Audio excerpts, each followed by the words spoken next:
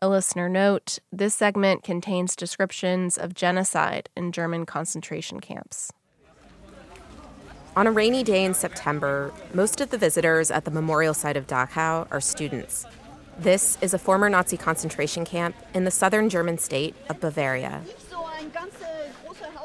The kids are high school age, about 14 or 15, and one group of students has gathered outside the front entrance, an iron gate. They stand in a sort of semicircle around a woman with curly gray hair pulled up into a loose ponytail. She introduces herself. So, ganz kurz stelle ich mich vor. Friederike Hegele ist mein Name. Friederike Hegele is today's tour guide. She asks a student what the words say that are cast into the gate's door. Was ist der Schrift auf das Tor? Arbeit macht frei. Genau. The student responds, Arbeit macht frei. Work makes you free. This was Nazi propaganda, because of course, no one who was imprisoned here was free. During World War II, some 40,000 people died here at Dachau. Jews, Romani people, Czechs, queer people, Jehovah's Witnesses, political prisoners, and many others the Nazis saw as a threat. And young people living in Germany today learn the full ugliness of the events that unfolded in Dachau and other camps like it in the 1930s and 40s. That's because Holocaust curriculum is mandatory.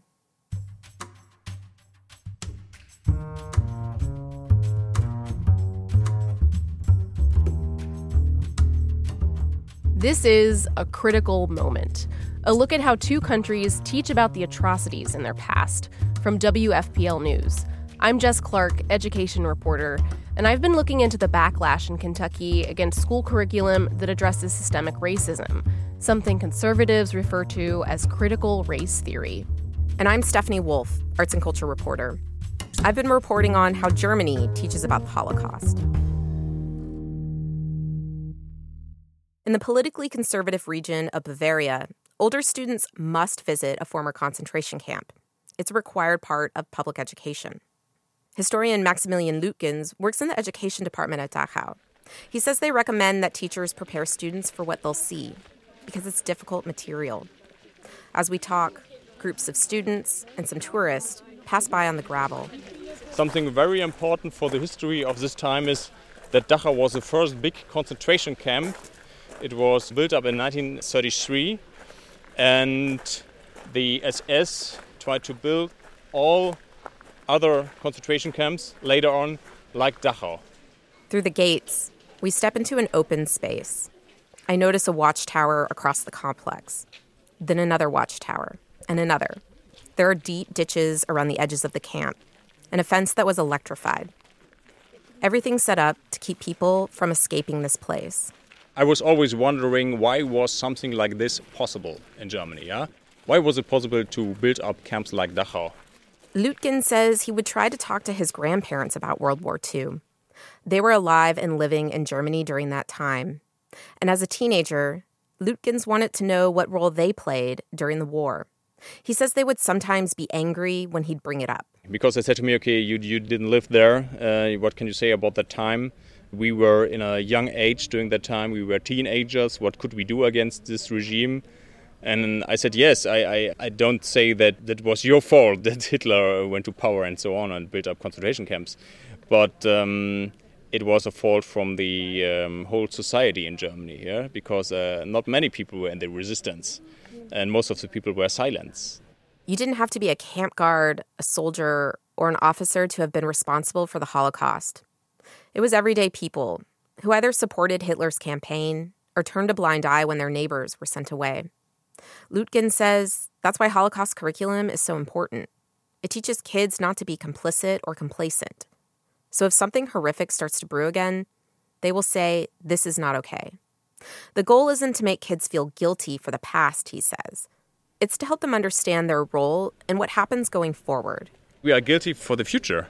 We are guilty that something like this will never happen. Every one of us, yeah? White people, Turkish, German people, black people, Jews, etc. Everyone, yeah? Because we live here in our society and in Germany, and we have to fight against racism and anti-Semitism.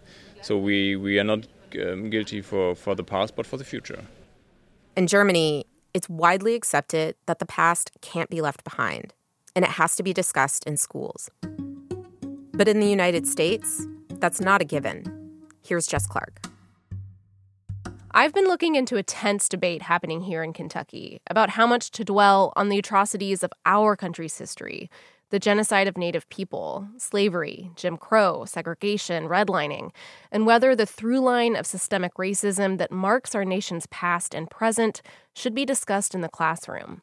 These discussions are uncomfortable, and some state lawmakers want to legislate that discomfort out of the classroom with bills they say will ban something called critical race theory. We will continue with our agenda with BR 69, an act relating to prohibited instruction. In July of 2021, a group of state lawmakers met in a committee room in Frankfurt.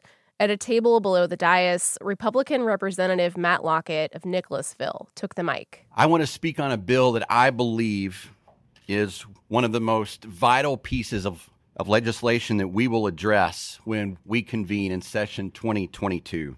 The bill would prevent teachers from promoting or even discussing a number of ideas. Among them, the idea that students should feel guilt or responsibility for past decisions made by members of their own racial group. Waddy Republican Representative Jennifer Henson Decker sat beside Lockett. She's co-sponsoring the bill. Together, we must find a way of curbing the skyrocketing rates of anxiety and depression among our young people in the Commonwealth, instead of classifying them by race and then teaching them to feel discomfort, guilt, anguish, or any other form of psychological distress due to the immutable characteristics of their skin. Decker says she's worried that all this talk about systemic racism is making kids feel bad, and that teaching kids about it is divisive and harmful to progress. But in Germany, education officials say talking about the country's history of anti-Semitism is key to progress. Here's Stephanie Wolf. We catch up with her as she and the student tour past the barracks at Dachau. The long and narrow buildings are reconstructions of the originals.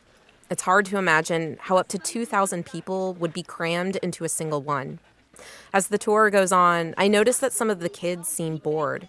A group of boys are kind of shoving each other and goofing around. But then we arrive at the crematorium, where the Nazis incinerated the bodies of prisoners. Tour guide Frederik Hegele points to a photo hanging on a wall outside of the crematorium. Als Sie hier das Lager befreit haben, It's a picture of a pile of dead bodies, naked and emaciated. Everyone becomes very quiet, including the boys who had been playing around earlier.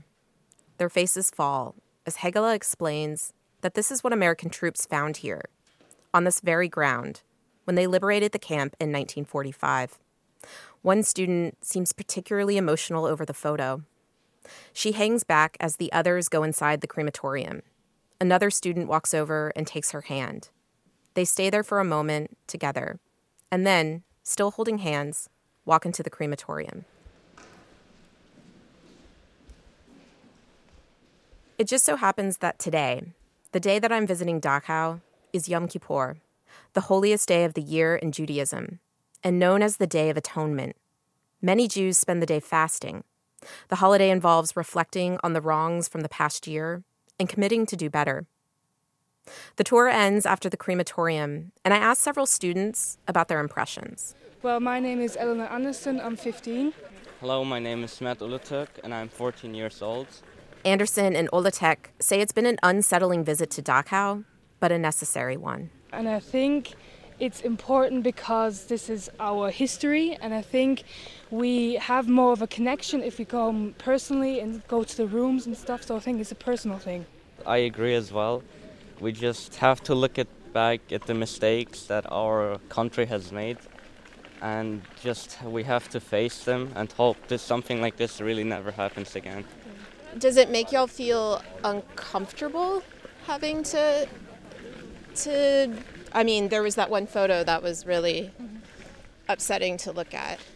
Well, I think it is a bit uncomfortable to see that these people have actually lay there dead and we were standing on that ground. So I think it is a bit uncomfortable, but it's still a history. So I think it's uncomfortable, but I think it's okay. So if you could say your first and last name and your title, please. My name is Werner Kark. Kark heads the unit that oversees Holocaust curriculum in the Bavarian Department of Education and Culture. And this unit is responsible for remembrance culture, for international relations, and for a struggle against extremism. Remembrance culture is this notion of acknowledging and talking about the past to hold it in the present, a way of saying it's important that society never forgets.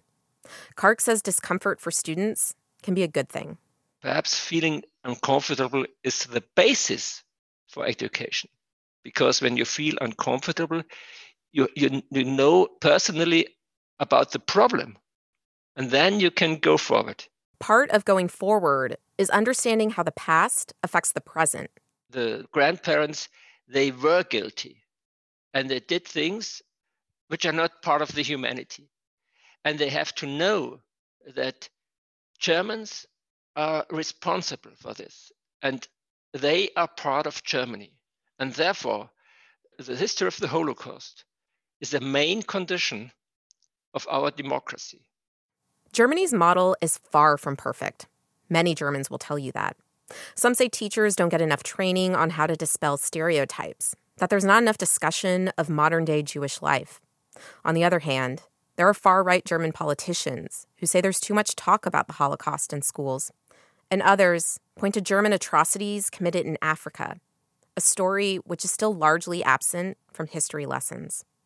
But overall, there is broad acknowledgement in Germany that the Holocaust was a crime against humanity that the nation must continue to reckon with. Meanwhile, in the United States, recent high-profile police killings of Black people have sparked widespread discussion over the role of racism in shaping this democracy. Those ideas are making their way into the classroom. Social studies lessons now ask students to think about why Juneteenth might be more meaningful to some people than the 4th of July, or why many people wouldn't want to celebrate Columbus Day. Some teachers ask students to think about which slogans from the anti-lynching protest of the 1920s are still relevant today. Here's Jess Clark.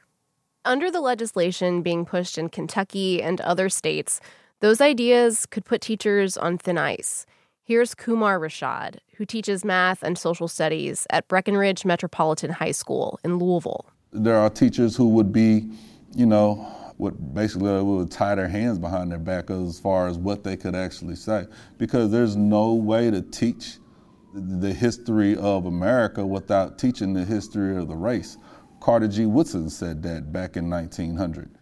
Carter G. Woodson was a historian. He's known as the father of Black History Month. The history of America is the history of racial relationships, and if we don't deal with the history of the racial relationships, our country is doomed.